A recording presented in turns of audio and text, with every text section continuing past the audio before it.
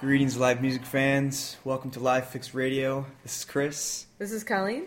And we want to welcome you to a very interesting show we have for you today. Hope you enjoyed the last episode where we shared with you lots and lots of live music recordings. I know Colleen has been listening to that podcast over and over and over and over again because she enjoys so many of those artists that we had on there after that amazing dive into the history of Bob Marley's very last concert. But this show, we have a little bit different adventure planned for you guys today. On Live Fix, as you probably are already aware of, we have lots of partners and cool things that we talk about that concert fans enjoy. For example, we've reviewed V-Moda headphones, Blue Microphone, Bloggy, Sony Bloggy, flip video cameras, things like that. Things that basically concert fans use to record their concert memories or share their favorite concert moments with their friends on social networks, stuff like that. So gadgets, all kind of stuff we review on the show. So on the blog, and on today's show, we're going to get into two areas. One is related to our hearing, because what's more important than, well, actually there are many things more important, I guess, when it comes down to it, but our ears are a very, very important or key factor in our level of pleasure for our concert experiences. So we're going to get into Earlove and etymonic research and their earplugs and earphones. And then we're also going to talk with one of the partners that are on the blog. If you go to livefixblog.com, you see in the right column there, we have a little widget there that's a little helpful tool for concert fans. It's a concert listing put out by Thrillcall.com. And we're going to talk to Courtney from Thrillcall in just a moment here. We talked with her earlier this week and asked her about some of her music experiences. She goes and reviews shows and posts us on the blog, and then she kind of she'll take us through some of the details of how Thrillcall is set up and why it's a good tool for concert fans, venue owners, artists, all that kind of stuff. So we'll get into that. But first, what we're going to do is get into some news. It's been a busy last couple weeks, as it always is. I mean, we're in the middle of music is just a busy industry. There's always something going on. It never sleeps. It's an industry that never sleeps. Especially live music, because we're in the heat. And I'm not just saying that because it's summer, but I am saying that because it's summer. I don't know. But anyways, summer music festival season is in full swing. Coachella has wrapped up, and they've already announced a couple weeks after that they're going to expand. Coachella is going to be expanding to 2 weekends next year, so that should be quite an experience. Wow! So are they for expecting that. people to camp for the whole week, or are they thinking that people are going to just pick one or the other weekend? Yeah, they're thinking that people are they're hot. I mean, they according to reports that I've read on Billboard and other blogs and music sites and on the Coachella website itself, they had a really successful year with the 2011 festival. So they're expanding. They're not shrinking. The festival size, which kind of makes sense because last year Lollapalooza was the first year that they actually expanded 20,000 capacity as well. It kind of moved, widened out that festival from just a little skinny, not skinny, but they expanded basically. So Coachella's doing the same thing. They're doing that. And so maybe eventually it will be up and down Michigan Avenue, and they'll just have bands play inside the different buildings. We might. The famous buildings like Marshall Field. Well, it's actually not Marshall Field anymore, Macy's, but right. North Face. Some of those big. The Willis Tower. Maybe they'll actually have concerts in the. It's possible. Inside, I will right? never forget, and I always keep a note of these things that get said. One of the very first times that I covered Lollapalooza, and I was in a press conference with Perry Farrell and a bunch of other music magazine people, and he was joking. It sounded like he was joking, but he said he wants Lollapalooza to go after and world domination. He wants to achieve world domination with Lollapalooza. That was his Direct quote. Direct quote. It might be paraphrased a little bit, but the world domination was in there. And I kind of chuckled at that, and we all kind of laughed and chuckled, but we got Lollapalooza in Chile, or Chile, I should say, earlier this year, and it's growing. So if it were to expand in Chicago, it's just part of the master plan, basically, of Perry Farrell. And I wonder how many concert fans would really travel that far just to see music. What do you mean? To Chile? Well, or Italy, or Australia, or wherever they decide to, Japan, wherever they decide to relocate or start up Lollapalooza. I wonder if some of the United States folks would travel to go to these shows and festivals in different places.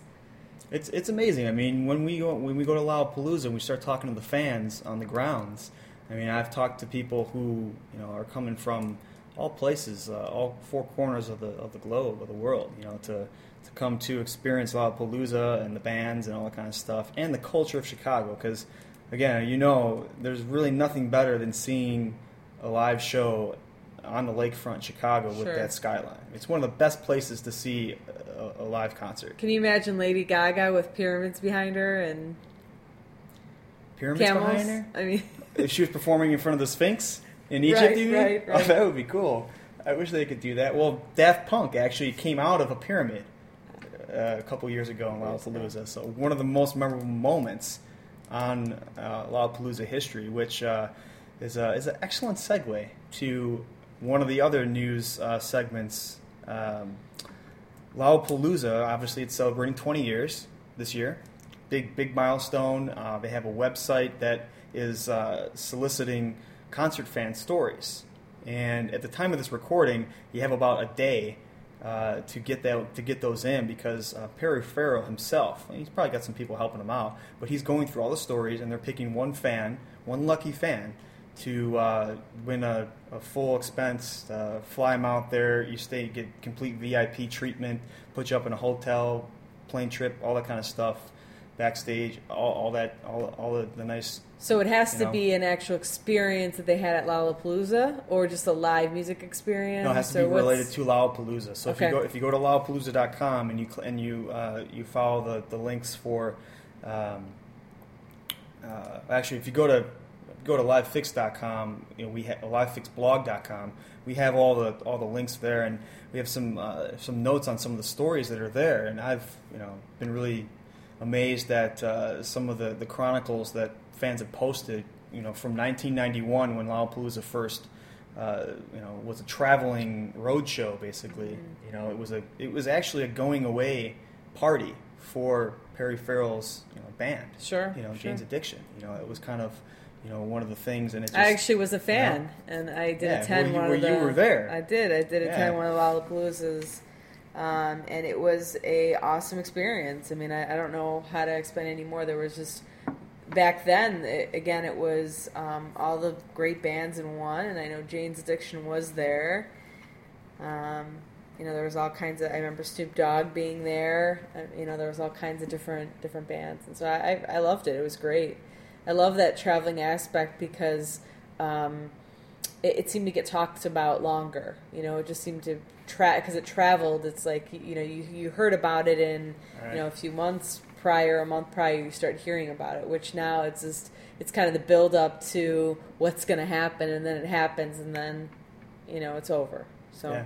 Yeah, and that the way you just described it right there was actually one of the fans had written about how in '91 they kind of heard about it, and then they got 15 of their friends. This is a teenage, the person at the time, she was a teenager, and she was recollecting how it was coming through Houston, and they had to travel outside on the outskirts of Houston, because the festival wasn't like it is today, this big huge thing that's taking place in a metropolis. It was kind of a fringe kind of festival. Yeah, and I remember a lot, kind of a freak show. A lot more kind of one-hit wonders. A lot of bands that sort of up and coming, that just they kind of fell off the map after they toured. So, and it's just, and I remember it being more Jane's Addiction focused, that type of music. Like there wasn't as much eclectic music and picks that there is now. Yeah. It was just kind of the same category, and it was the same type of kind of, I don't want to phrase anyone about the Q101 listeners kind of mentality, and so that's kind of how it was. And yeah, alternative. Chicago's alternative scene was big at that time. Yeah. So it was, if you've been to Lollapalooza, go check out livefixblog.com and the show notes here, or go to the concert news section, and you'll see links there where you can go check out and read all these different stories of Lollapalooza.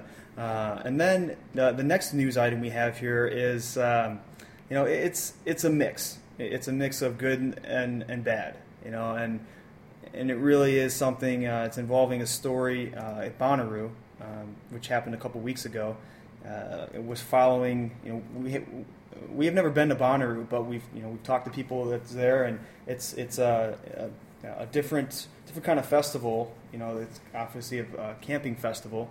And what happened was on January 9th, that Friday, I was watching the Facebook feeds and the Twitter feeds and kind of keeping an eye on what was going on, and I saw that one couple, two Bonnaroo attendees, had actually tied the knot. They got married at the Witch Stage, WHICH, because Bonnaroo doesn't have any sponsored stages like Lollapalooza does with the brands and stuff like that. They have funny names for each stage, and this couple got married. Their names, let me see what their names are. That's very interesting that someone would choose to. They must be huge fans. Yeah, Sarah and Harley Autry tied the knot. It's been huge fans. Congratulations. Yeah. I'd love to hear and interview them and get an idea of what that experience was and what the preparation was for that. Did they have to contact the promoters, or how did that work? That I don't know. Yeah, I don't know the details, but we will try our hardest here on Live Fix. Now, was there like a preacher, or was there someone, a ceremonial person, kind of doing? There was a ceremony. Yes, there was. Yeah, we have the YouTube video that you can watch on Live Fix, because I saw it and I was like, wow, this is interesting. Then did they have lyrics as part of their? They did. Their no, speeches? it was low key from what I saw. Okay. And then, as the weekend progressed, the next day, as sad as this is, they found a 32-year-old woman dead in her tent, and they don't know the cause of death at this point. And this is not the first time that somebody has died at Bonnaroo. There's been other deaths, reported. Some are drug related, and some are other unique causes to specific health reasons for that particular fan.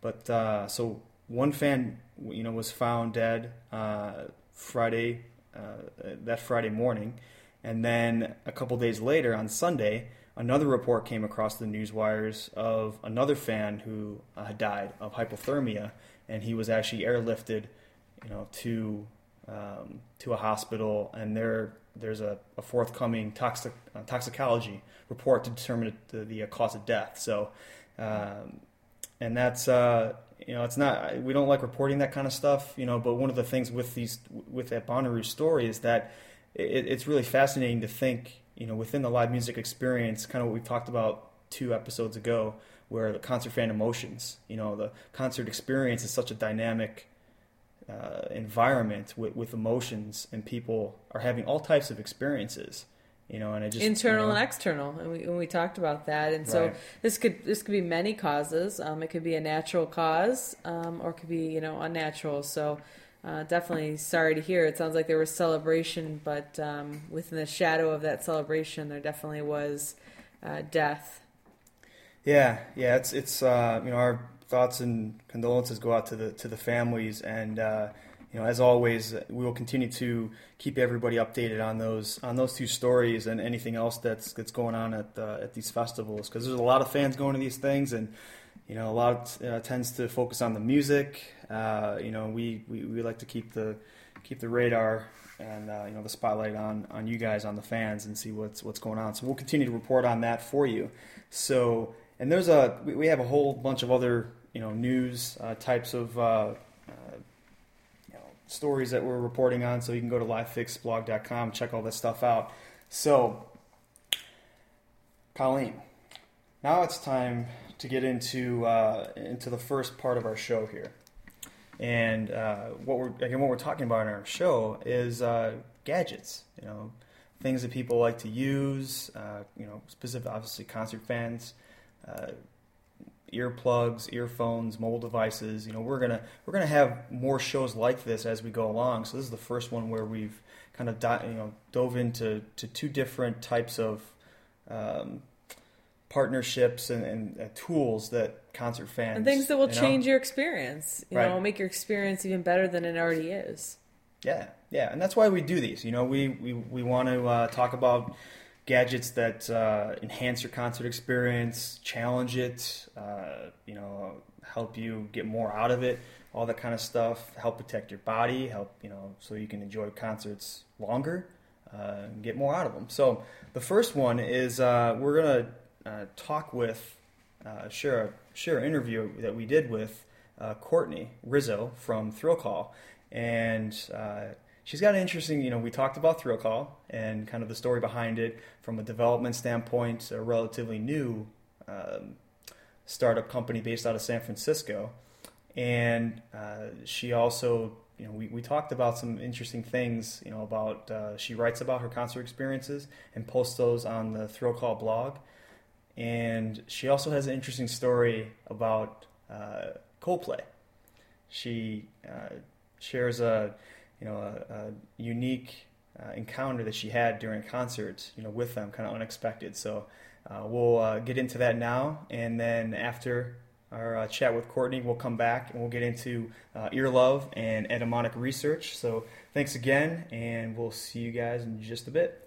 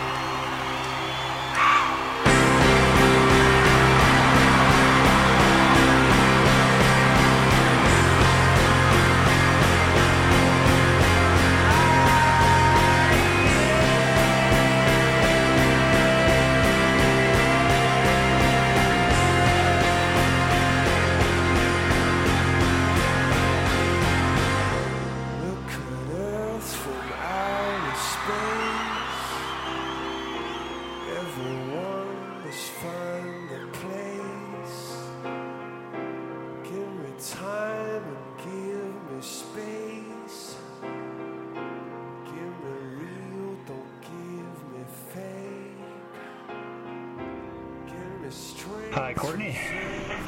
Hello, nice to speak with you. Thanks for joining us on the podcast here. So, if you could start out by telling us kind of what's the general mission that you guys have with Thrillcall, and kind of how did you guys start, and what's the background on what you guys are doing? Yeah, basically the general mission of Thrillcall is to be the best service for live music fans, and basically we give music fans like inside scoop on local shows in their area, when tickets go on sale, also all the dates of any artist tour, and we also give away free tickets to artists. Really helps out people when they might not be able to go because they can't afford it or something. So we really just try to be all-encompassing and serve every genre and every interest. And so basically the user will tell us what they like and where they live, and then we give them all the information they could need to give them the best, option for a live music experience. And how did you guys come up with the concept behind Thrillcall? Was there a research process you guys did? Did you interview concert fans, or can you explain a little bit about how the development was, for the mission and the actual? You guys have a product called Nucleus and all that kind of stuff. So can you kind of explain how you guys developed, the company itself, sure. and all that stuff? Yeah, I think that there was a kind of a general lack in terms of, something that took the entire music scene and put it in one place. Like, you can go to certain sites or sites and buy one ticket to one show, but we really wanted to give someone the ability to go to one place and find an entire tour and be able to buy tickets right there. And then also we provide a way to track artists and their future shows, and when a user clicks track future artists, we'll automatically notify them when someone is coming to their town. That way they don't have to, constantly keep checking back. Like, we kind of do that for them, just keep them informed. And as far as Nucleus goes, that's another project associated with Thrillcall, and basically it's like the only social media publishing tool out there that's really designed specifically for music owners. So that means like venues, artists, and artist promoters, and a lot of times, first of all, also publish their upcoming live music events on Twitter and Facebook and MySpace all at once, and also onto our. So it makes it a lot easier than having to, update all these different social media sites, and that way they can keep their fans informed as well. So, and I mean, I use Nucleus for myself when I'm doing all the Thrillcall updates for Facebook and Twitter and MySpace. So. Great. Can you kind of explain a little bit already? Can you explain a little bit more how Nucleus actually works from a fan perspective? If someone had never used it before, can you kind of explain like why they would want to use it and kind of how it can make their concert experience better? Improve it and kind of some of the help solve some of the annoying things, or kind of how does it make it better for concert fans? I think because, like I said, it's all about information and getting the information out to the widest audience possible.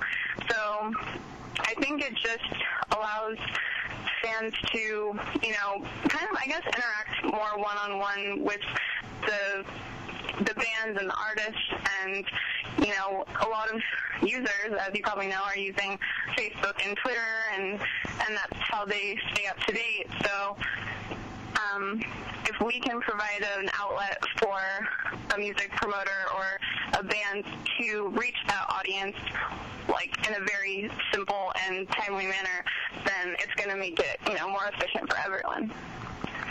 Great. What was some of the big challenges that you guys faced? I know the concert industry is is a really complex area environment for bands and fans. You have a lot of hands in the pot as far as the money goes. As far as scheduling, promoters and bands and fans, everybody interacting kind of in one spot. Mm-hmm.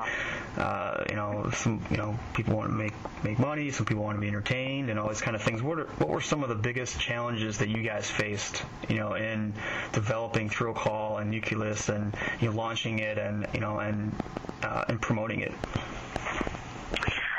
I mean, every startup has, the trouble of getting their name out there and getting people to recognize that this is a really good product that will really benefit them.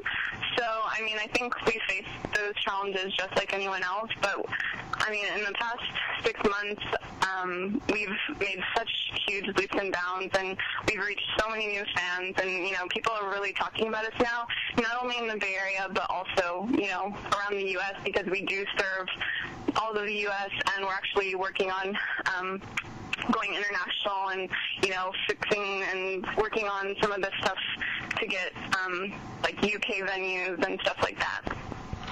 Yeah, so you guys, I don't know if you mentioned this at the beginning, but you guys are based in San Francisco, correct? In the Bay Area? That's correct. And you guys must have did a bunch, some initial testing there, and then you've started to kind of branch out to different markets and different kind of live music scenes from there, right?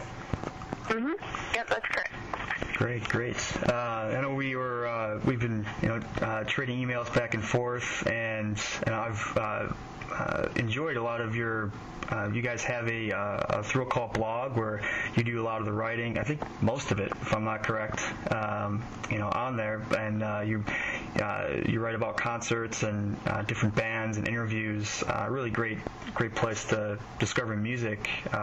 What are some of your favorite live concert experiences maybe that you've written about on the Thrillcall blog, or just experienced throughout your concert adventures? Yeah. Well, thanks for mentioning the blog.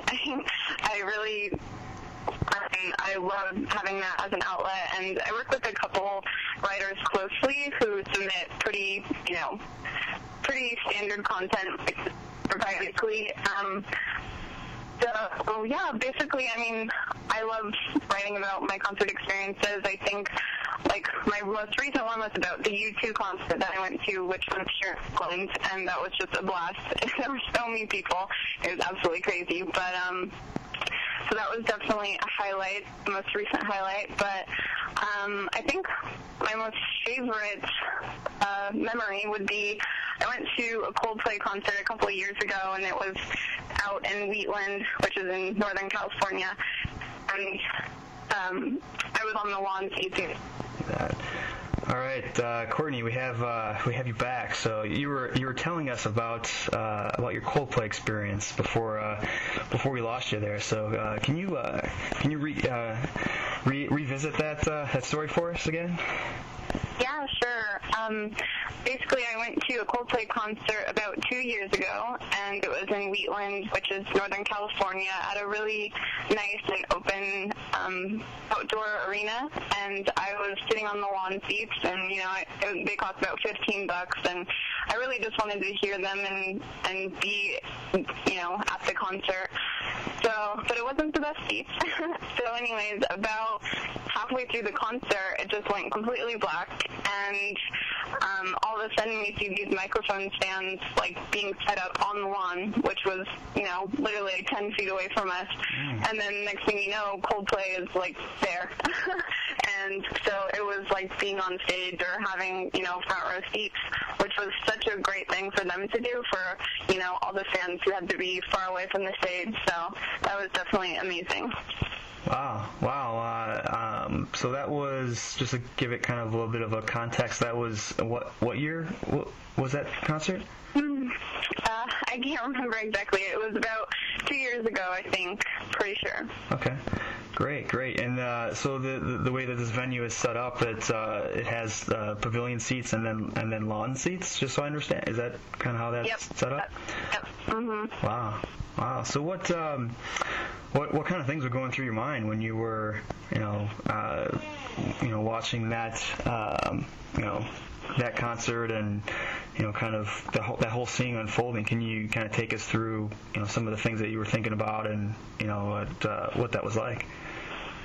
Yeah, Coldplay has always been one of my favorite bands. I love their music, and being able to be 10 feet away from these international rock stars, they're huge, was pretty important, and I felt very lucky. I think that's the biggest emotion, is I just felt very lucky to be there, and then also to just be so close. It's always a huge deal, so.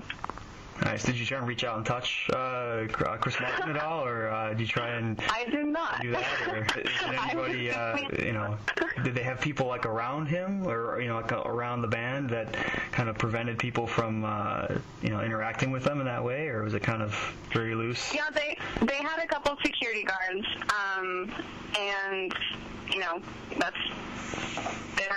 there was nothing really intense that happened. People were pretty respectful at the concert. But it was great because this was actually right after Michael Jackson passed away, and they ended up singing kind of like an acoustic version of Billie Jean, and people were just going crazy, and it was really special. Wow. Yeah, I always remember too a lot of different shows. I was at a show that was right after Michael Jackson had died, and it was just a completely different experience. It was kind of like a group mourning kind of experience. Yeah. So it must have been special to have that kind of going on right in front of you, and have that all kind of unfolding. So that's awesome. That's a great story. Now the next thing I wanted to ask you about was you mentioned before that you write about music, live music, and you chronicle your experiences on the Thrillcall blog. What do you like the most about that, or what's the most challenging thing about trying to put to words what you experience, and what do you love the most about writing about your live music experiences? Well, I've always been someone who journals and who writes, about my own personal experiences in my life, and I have ever since I was little. So, but it's interesting to do it for a company, and to be able to use those resources and use that brand to be able to interview bands and stuff, and then be able to put that on the blog. Like, actually, the most recent interview I did was yesterday, and I interviewed Hey Champ, which is actually a Chicago band you might know. They're like electronic and indie. So, I mean, it's really great to be able to have those resources and be able to honestly do things and go places I never thought I would do just as a freelancer. So, yeah, I'd say that's what I think. Great. Yeah, it's definitely it is really a challenge to write about live music. What are some of the things that that inspire you? When you're when you're writing about music, do you take notes during the show? Do you do it? You write? What's the process for your writing process for writing about the music? Yeah, usually I take notes in keywords and just on my cell phone. Like, I don't bring paper or anything. I just take notes on my cell phone using keywords of things that are, just the way the atmosphere is mostly, and maybe a certain song that they played that was really important. But I really try to go to shows for artists that I'm really passionate about, and for all the guest bloggers that I have on, I want them to do the same thing. So I really just want to make the blog about passion and people's interest, and they're always going to be different. But the great thing about Thrillcall is that we service all genres and all cities. So I think there's something for everyone, and I want it to keep growing and building, and eventually I would love to have guest writers in every city talking about a show that they just went to, or I think that's what I like.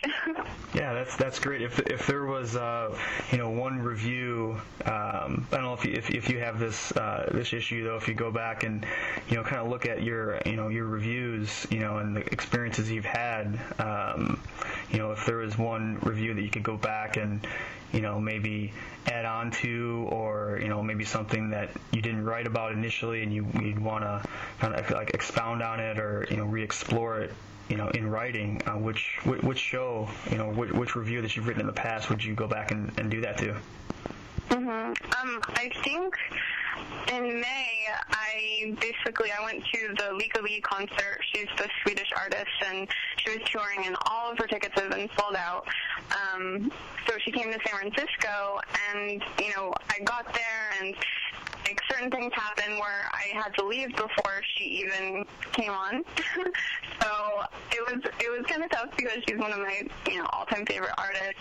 So basically, the next day I just bought whatever ticket I could, which happens to be New York Central Park. So I'll be going to that in August 1st. So I think I'll definitely add on to that and talk about the contrast of experience in all different ways, like venues and location, and just my emotions, I guess.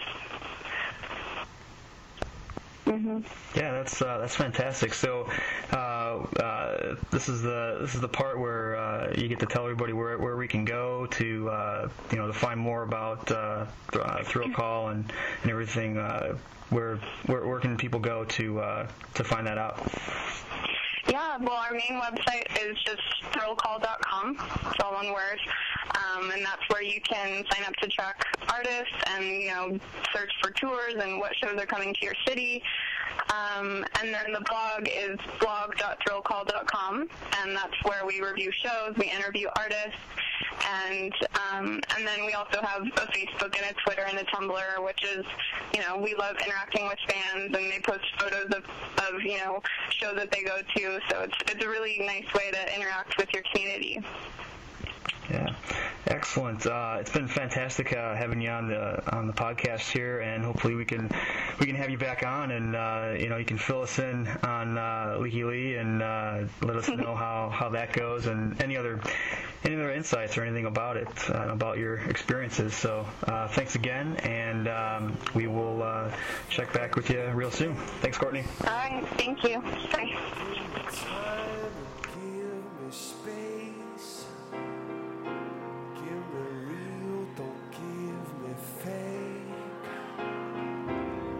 Strength, reserve, control.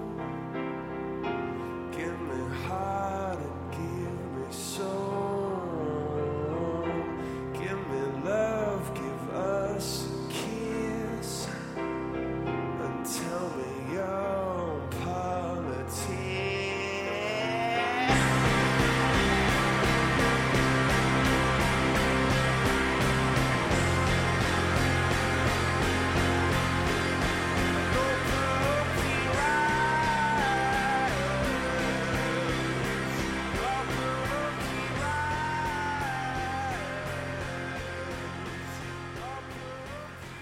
Hi, and welcome back to the Live Fix podcast. I hope you enjoyed that chat with Courtney Rizzo from Thrillcall. I know it was great hearing that story about, she talks about Coldplay playing that acoustic version of Billie Jean. When she mentioned that, I thought back to our experience. We were at Rock the Bells 3 days after Michael Jackson died, and that was just like the whole tension and that sense of mourning, group mourning, with that.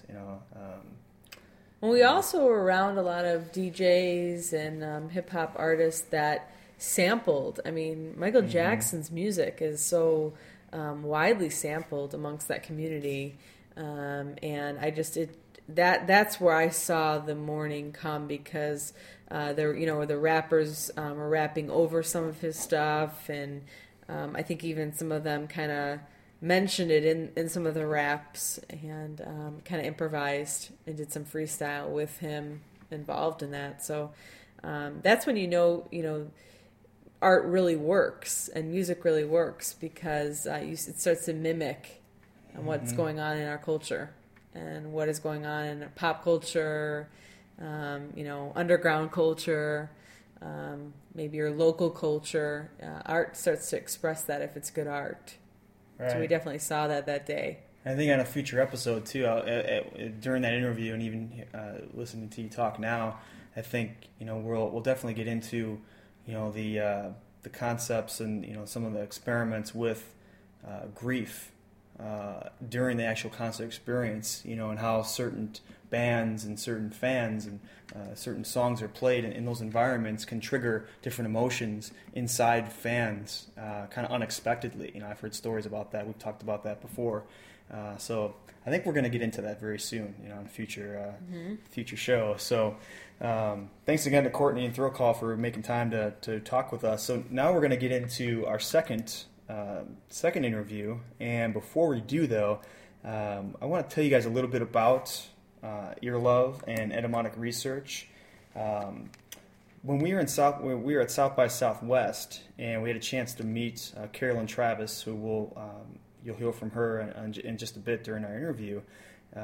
Great opportunity we had in South by Southwest to meet her and talk with her, and we told her about the podcast and kind of what we're doing, and the audience we have for concert fans, and I said to her, the ears of concert fans. We care a lot about the ears of concert fans, and we wanted to test some of these out, and see, because I know I've forgotten my earplugs before at a show, and Colleen, you're right up, as a photographer, you're right up next to those massive speakers and the pounding and the the pummeling of the music on the ears. It can be a dangerous situation. Yeah, and I think, me, along with all of the photographers I've spoken with, I mean, you tried to cover your ears. I mean, that's the number one responsibility, I guess, as a photographer, is to make sure your ears are covered, make sure your ears are... And you can kind of tell the newbie photographers because they don't have that.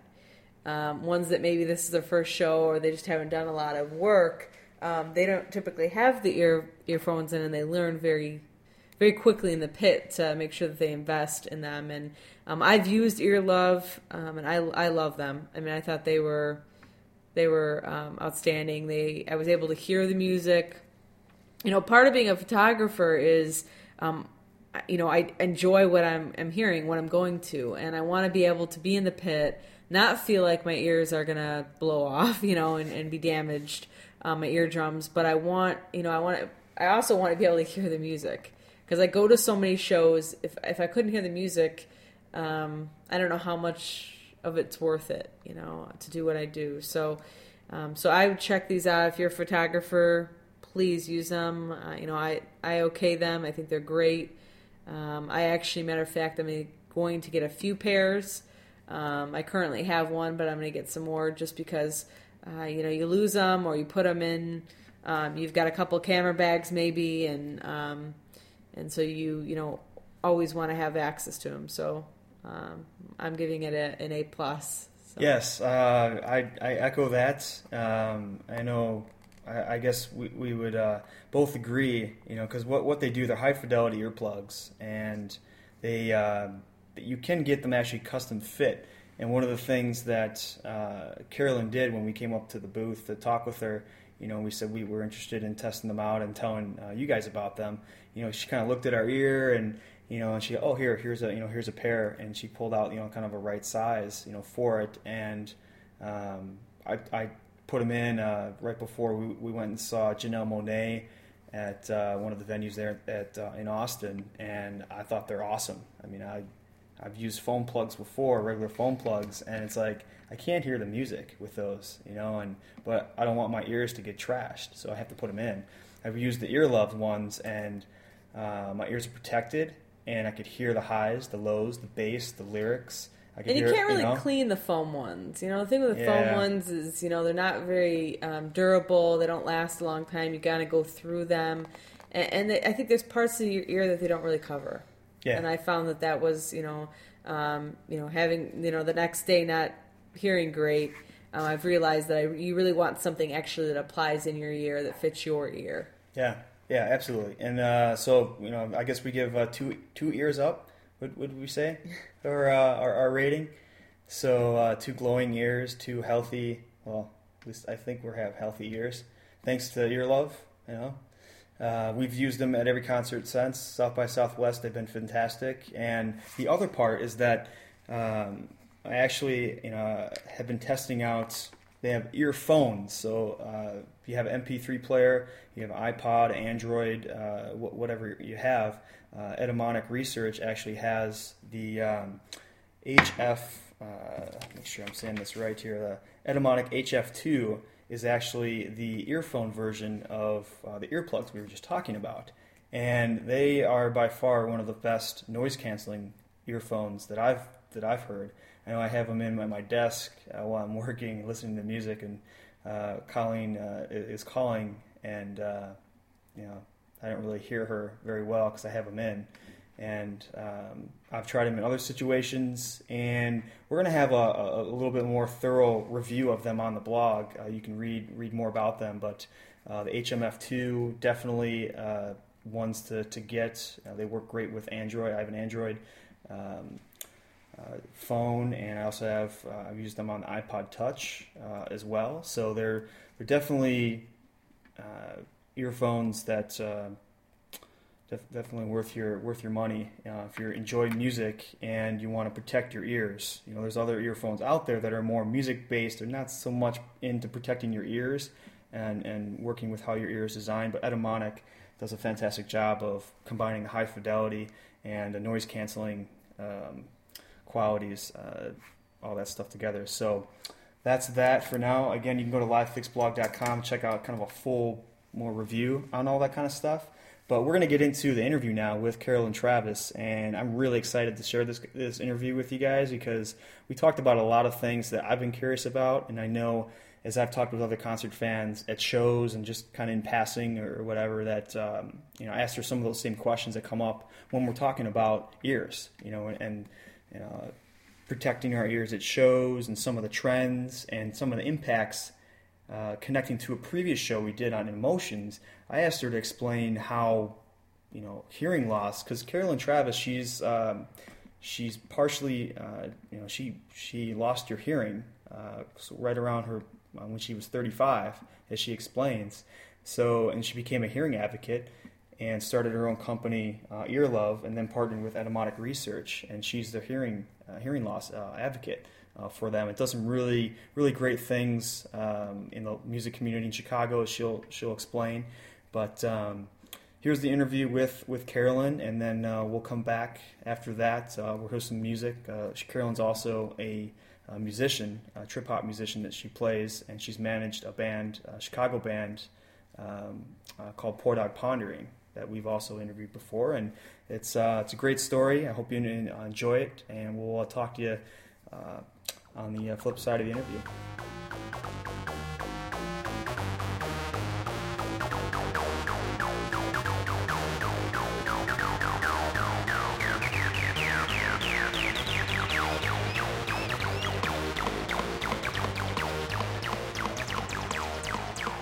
My own personal struggle with hearing loss started when I was 32. I just, some friends kind of asked me, "Do you have a hearing problem?" I'm like, "No, why?" "Well, you're always turning up your phone and saying what." So, the very next day I went and I had my ears, my hearing tested, and it turned out I had, some hearing loss, but not as bad as I have it now. And at the time I was working in the music business, I was managing Shubas. And maybe a year after I found out I had hearing loss, I went to work with Toy Dog to be their manager. And about maybe 3 years after I worked for Toy Dog, then I started DJing 3 nights a week. Regularly, I had a residency 3 nights a week, and so I was just in the club all week long, 4 or 5 hours at a time with the monitors blasting. And I knew I had a hearing problem, but I didn't really do anything to protect them as much as I should, and they just got worse and worse until finally the audiologist said, "Okay, now Carolyn, you're legally deaf. What are you going to do now?" And that meaning I didn't pass my speech recognition test, so they would read words to me, and I failed. I couldn't understand what they were saying. So that's about that time. Some of the fine folks at Etymotic approached me. My original audiologist happens to be the director of audiology at Etymotic, and she said, "You have this problem. You're a DJ. You work in the music business. You should share your information and try, get on board and help other people protect their hearing with what they call their ER20s or Eddie plugs." And so, they said, "You should do this. Because all these people in the music business, and they might listen to you being a DJ." And so that was 7 years ago when they approached me, and they said you could just private label, name whatever you wanted.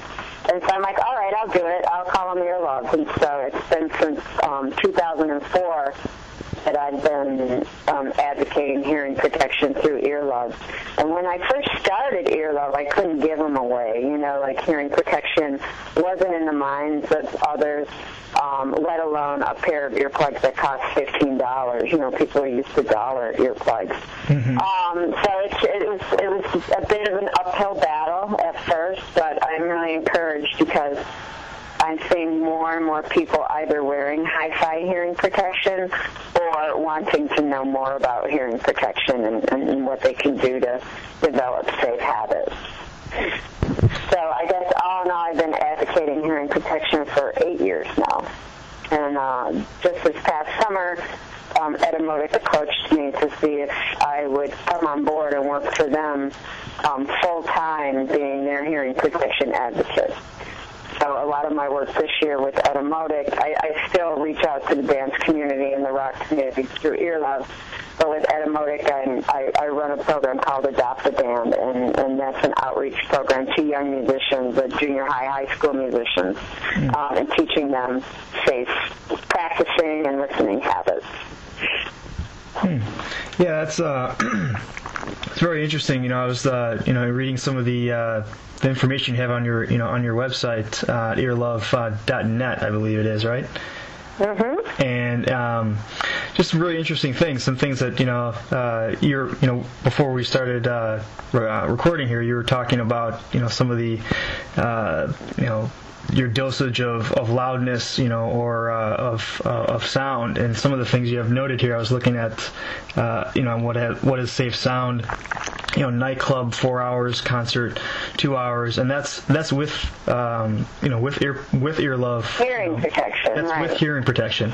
So that's just kind of amazing to me to think about that, and it's probably something that you've encountered before where people are kind of amazed at that, and I was wondering, because one of the things that you talk about, practice safe sound, be true to your ears, and I was wondering what you think is the main reason why more fans don't take steps to protect their hearing, and you kind of mentioned. I think it's because they're unaware of how loud it really is, and how loud is too loud. And then how long you're around these loud songs. Hearing damage or noise-induced hearing loss is accumulative. So, like for the day, for instance, if I've reached my limit of noise exposure, I wear a dosimeter. So if I reach my limit in an hour, if I walk away and go to a quiet room for an hour, it doesn't take away that hour of exposure already. So, once you hit your limit, that's it. You're done for the day.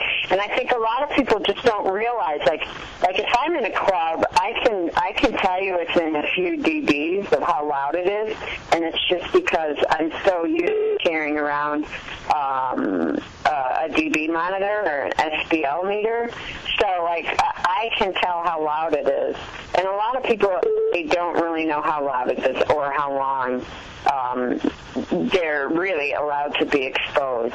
So, if you're in a club and you see all kinds of signs that say, warning, the Surgeon General says if you're pregnant, you shouldn't do shirts, things like that. But there's nothing anywhere about sound levels and what are safe exposure limits. And I don't think the party or the noise should be turned down. I mean, everyone knows I like a party, and that's why I'm in this position.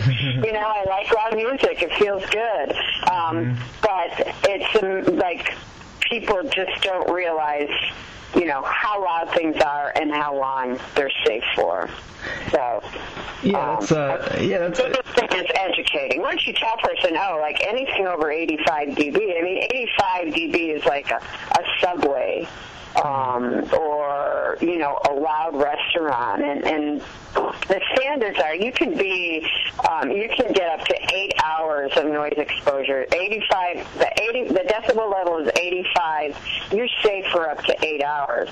So when 3 more decibels, when it goes to 88, your exposure time is cut in half. So you're only safe for 4 hours.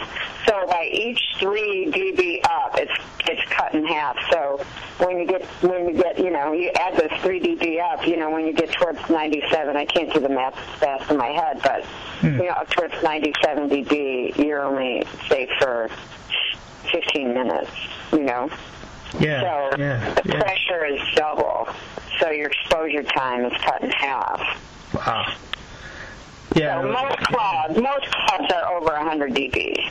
I mean, I haven't been in a nightclub or a dance club that hasn't been close to 100 dB on the low side. You know, usually they're somewhere between 100 and 110. So.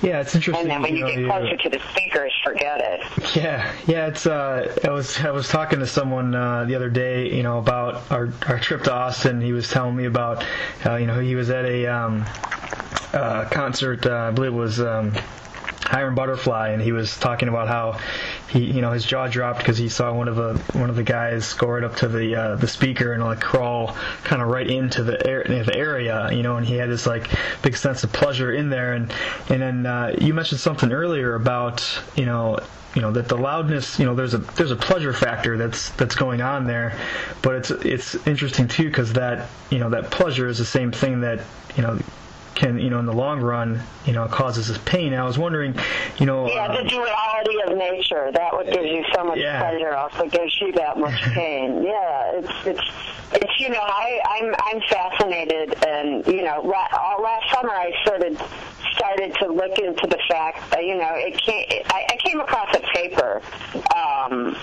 And it was the seductive yet destructive effects of loud music. And it's by this guy, Barry Blesser, and he does like all this research into the type of things that happen in your brain when you're listening to loud music. And so it kind of dawned on me, you know, like, I mean, I still to this day, I really love loud music, and there's just something that it does to me that, you know, it takes you to another place, you know, it takes you to another plane, and so, yeah, it touches on some of the same chemicals that, you know, drugs trigger in your brain. The studies are showing that loud music can trigger dopamine, and I can send you a link to this paper that this guy writes. So it's fascinating to me. Yeah, it is. And there was, you know, I have another family member who, you know, she also, you know, has, pretty much lost her hearing as well, and we went to the same concert and we talked afterwards, and she said something really fascinating to me, you know, in that she was able to see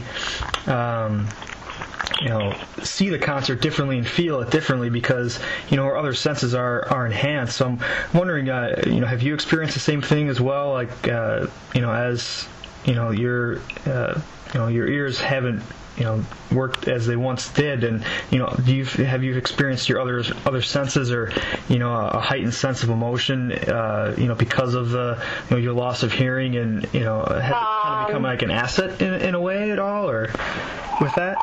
It hasn't become an asset. I would never say that, you know, right, not in that way, right? But. Yeah, but my sense of smell and taste is really acute.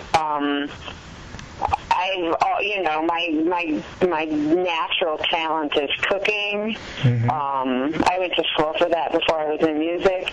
So, but now my sense of smell is even, like, you know, I can smell anything. I can smell someone smoking a cigarette down the street from my first floor apartment. But I can also, I feel like I can sense vibration, or, you know, I'll have my hearing aids off. I can't hear a thing without them on. And I can feel when someone's walked into the room. So I don't know if that's just because I'm, you know, if everyone can do that or if it's just me. But for sure my sense of smell has been enhanced. And, you know, I could go to a restaurant and eat something and tell you exactly, you know, what spices are in it and pretty much how it's made. So. And what about, you know, your, you know, when you're performing or, you know, DJing or, you know, doing live music, you know, is there any things that you noticed, you know, as, you know, throughout your career, you know, and, you know, your different experiences, you know, that have been related to your, you know, the hearing loss and, you know, other senses kicking in, or, you know, other things that maybe you weren't aware of early on because you had the hearing and then you didn't, and then, you know, there, you know, different changes. Are there anything within the live music experience that, you know, that you've noticed that, you know, have kind of amazed you or challenged you? It's all been challenging. It's very difficult for me to play live shows. I play with two other, like I do a trip-hop trio. It's DJ with violins, and it's a struggle and it's frustrating. I have to wear, noise isolating earphones just so I can hear everything that's going on. And, our gigs only last about 3 hours, but they're usually like the toughest hours of my life. Just because even though, like, I can hear through my monitors and I crank them up. I have special earphones actually that they're like balancers, so I can turn one side up a little higher than the other one. Because one of my ears is a lot worse than the other. I only have about 5% of hearing in my one ear, and the other ear I have about 40%. But the bad ear is where I hear all the high end. And so as soon as if I can hear the high end, then my brain actually thinks I'm hearing in stereo. And then, so if I have the right earphones on and I have it up loud enough, then it's as if I don't have a hearing problem at all. Like my brain thinks I'm hearing in stereo. But otherwise, it's really a challenge because I trust my bandmates and they have good hearing and they can hear and I can hear, but it's just I know it sounds good, but to know it, you have to go out in front and really know that it sounds good, so it's a struggle for me to play, definitely, but I can't help it. I like to do it. Yeah, you must have. I have a lot of friends who are musicians that play music, and it's it's such a an emotional and spiritual thing to play music and to play it for people, with people, and just to kind of go through that that individual experience. And I have to imagine it's been like you said, a struggle to kind of deal with that as you've gone through your career, and you've had to adapt and find different ways to to play, or it sounds like in some cases you've kind of played through some pain, I assume, in some instances with that. So what kind of conversations do you have with some of the bands that you mentioned earlier, with some of the younger bands? What kind of questions do they ask you about your experience?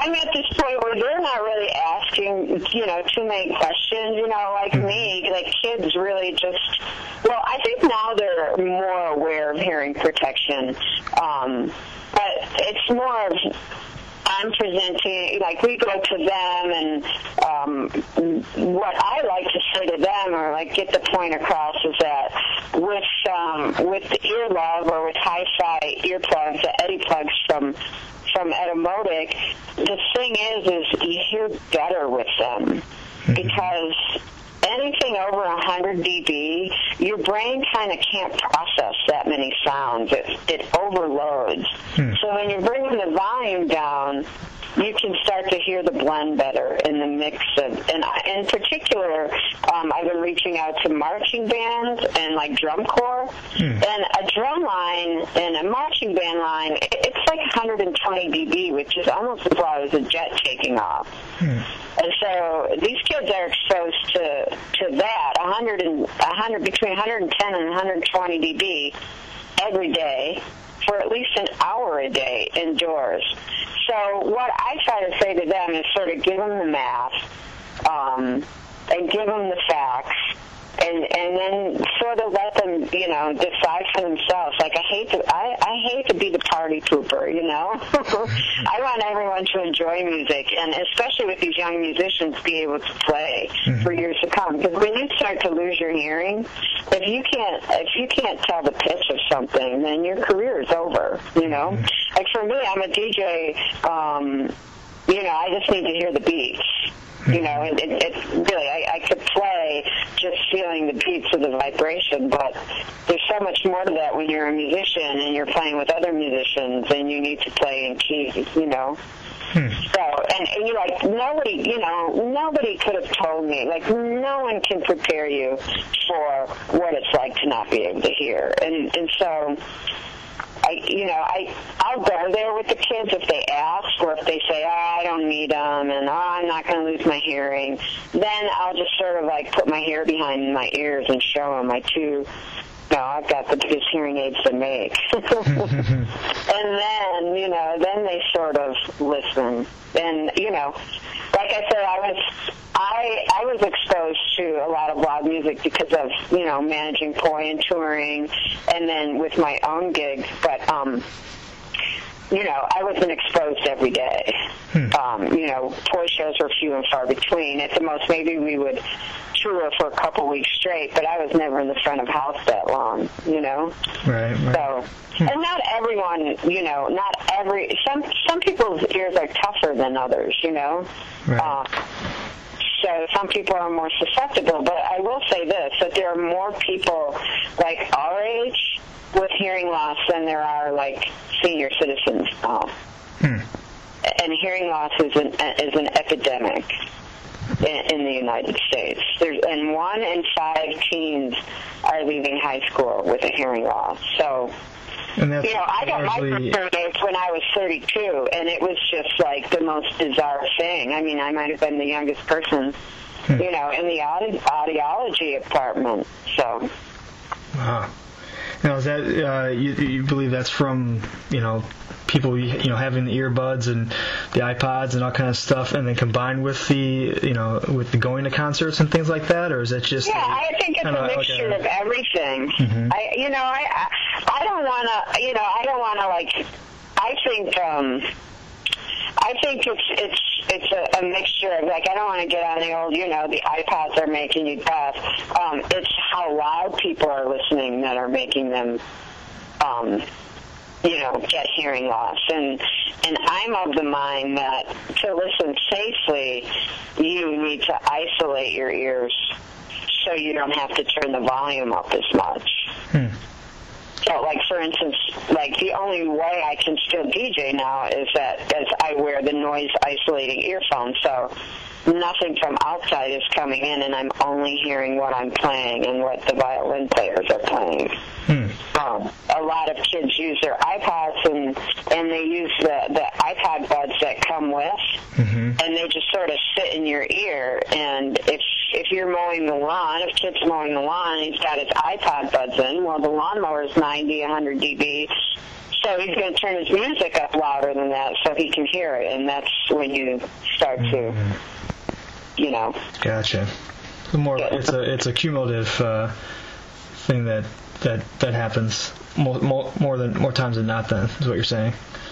Right. Absolutely. I mean, there's a lot of really crappy earphones and headphones out there. It's sort of like a race to the bottom. In terms of, and people spend, a lot of money on these little personal music devices, iPods and iPads and MP3 players, and then, so they spend a lot of money on the actual device, and then they used, it's like buying this great stereo system, but, buying $5 speakers with them. Right. So I'm of the mind you need a good set of earphones, like high fidelity earphones, earphones that don't have enhanced bass, because there's already, records are already EQ'd and mastered to sound like a certain thing. And then when you get these, especially earbuds that don't seal your ear, the engineers sort of try to make up for the bass that you might lose. And so they're enhancing all the earphones with extra bass. You just really don't need that close to your ear. So. Yeah, another thing that I would point out is in terms of listening to your iPod and MP3 player is really you shouldn't, you've got the volume 1 to 10. You really shouldn't turn it up past 6, for longer periods of time. Yeah, it's interesting things to think about, and some of the we've done some experiments. Well, I guess I have. Colleen hasn't done a lot of these, for the on Live Fix, but always been curious of, all the different emotions or the different senses that we have, the sight, sound, taste, touch, all those, the five senses, and the connection to the emotions. And we've done some experiments where, we've isolated one. I've went to a Radiohead show and blindfolded myself and kind of took the eyes out of the picture and then kind of see how that impacted it, and I'm wondering what your thoughts are on, the connection between,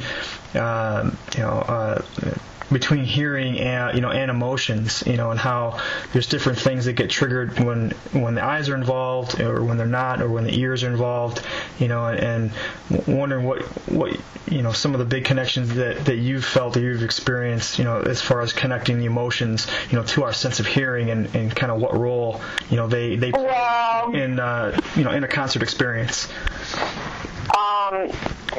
Unfortunately for me, I just get really sad. I'll go out to a show, and it affects me emotionally just because I'm reminded of what I've lost.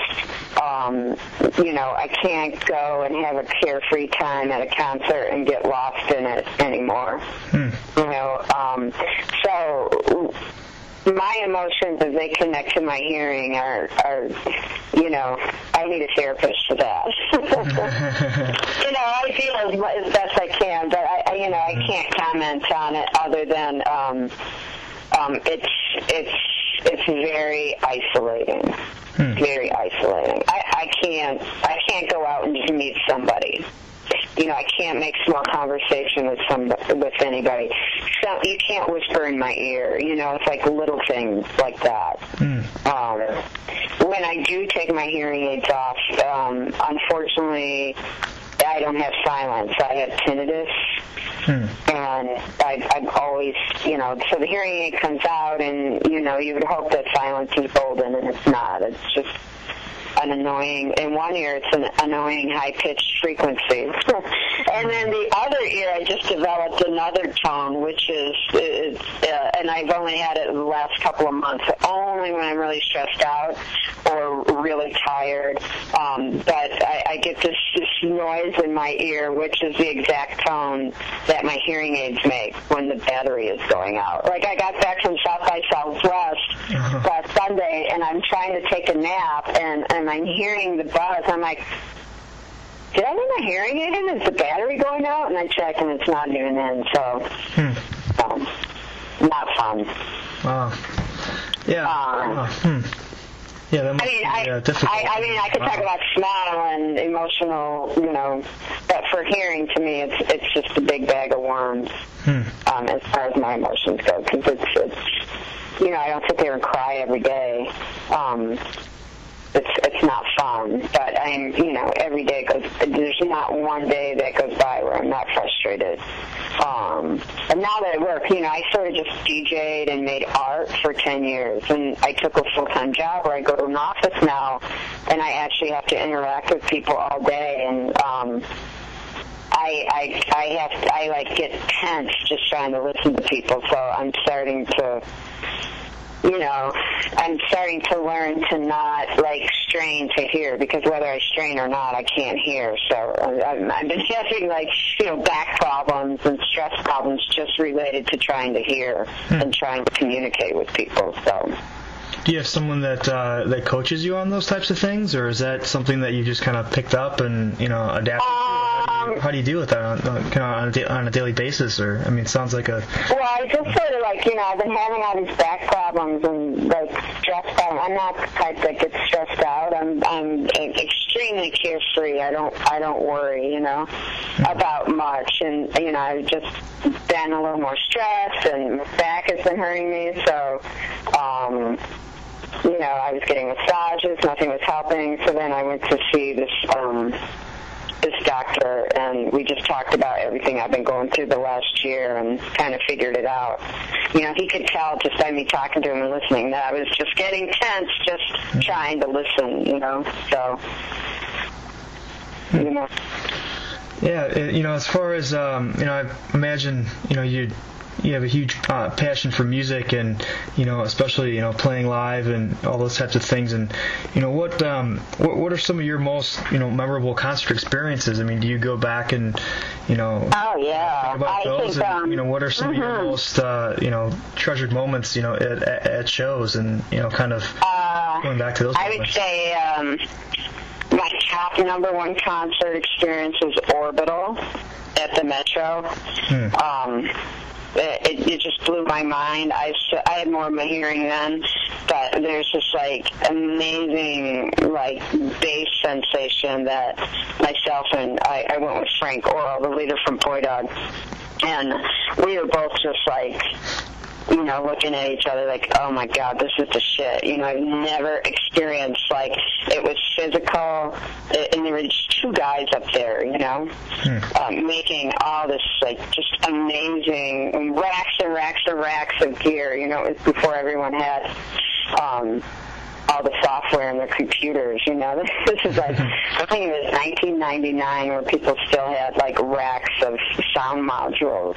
So Orbital was my number one concert experience, and then I really enjoyed Lauryn Hill. I saw her at the Chicago Theater. And then another one of my favorite concerts, I hate to be vain, but my trip-hop trio played to a sold-out room at the Fillmore in San Francisco, and that was just a treat to be able to play on that stage and have 1,000 people just clapping and getting into this music that I selected. I was with the Trip Hop Trio, so it was at the time that was a violinist, a cellist, and myself. But it was just like I say, who gets to play at the Fillmore to a sold-out show? So that was exciting. Yeah. I got to play once at Buckingham Fountain. They blocked it off.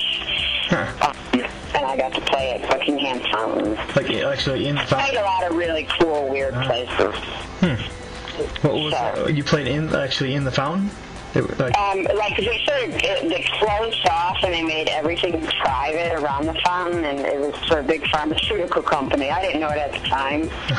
We got there and they're like, oh, it's a big pharmaceutical company, because who else could close off Buckingham Fountain for 5,000 people? But it was pretty cool to be, had the fountain behind me and the beautiful city. I played at Trump Towers last summer, and that was pretty fun. We played outside on, I don't know what floor it was, but that's pretty cool. I played a lot of great places in Chicago, weird private party spots and the rooftops of, skyscrapers. So I feel really lucky.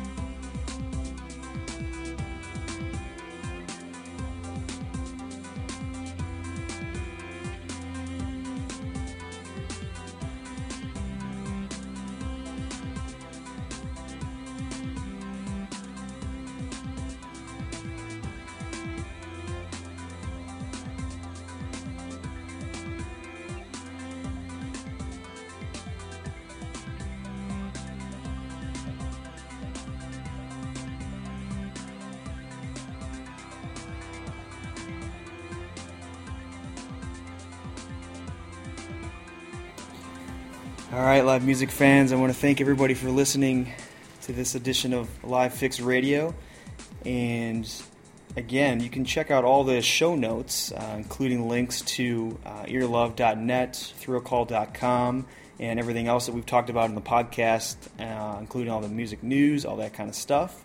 And as always, if you guys have stories that you're experiencing, something you want to get off your chest, about the live music experience, good, bad, or ugly, whatever it is, we want to share that opinion, that story, whatever you got for us. We want to share it on the podcast here. We'd love to hear from you. So go to livefixblog.com, click on the About page, and you'll have some information there that you guys can check out and respond to. And again, we want to thank Carolyn Travis and Courtney with Thrillcall for sharing their stories. And make sure to stay tuned for our next podcast where we go into part 2 of our emotional concert series experience, where we're going to get into the mixing of drugs and live music and kind of see where that takes us. So again, thanks for tuning in, and here's some more music to send you on your way.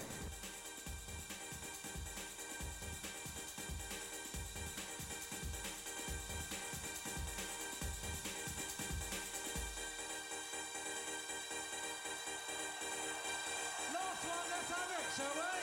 Come on! Yes! Thank you, I love you, thank you!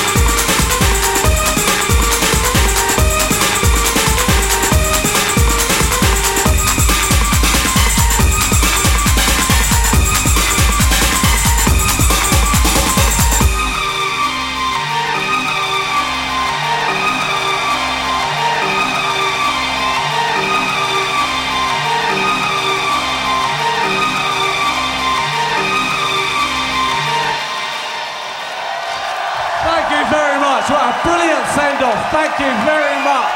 I love you.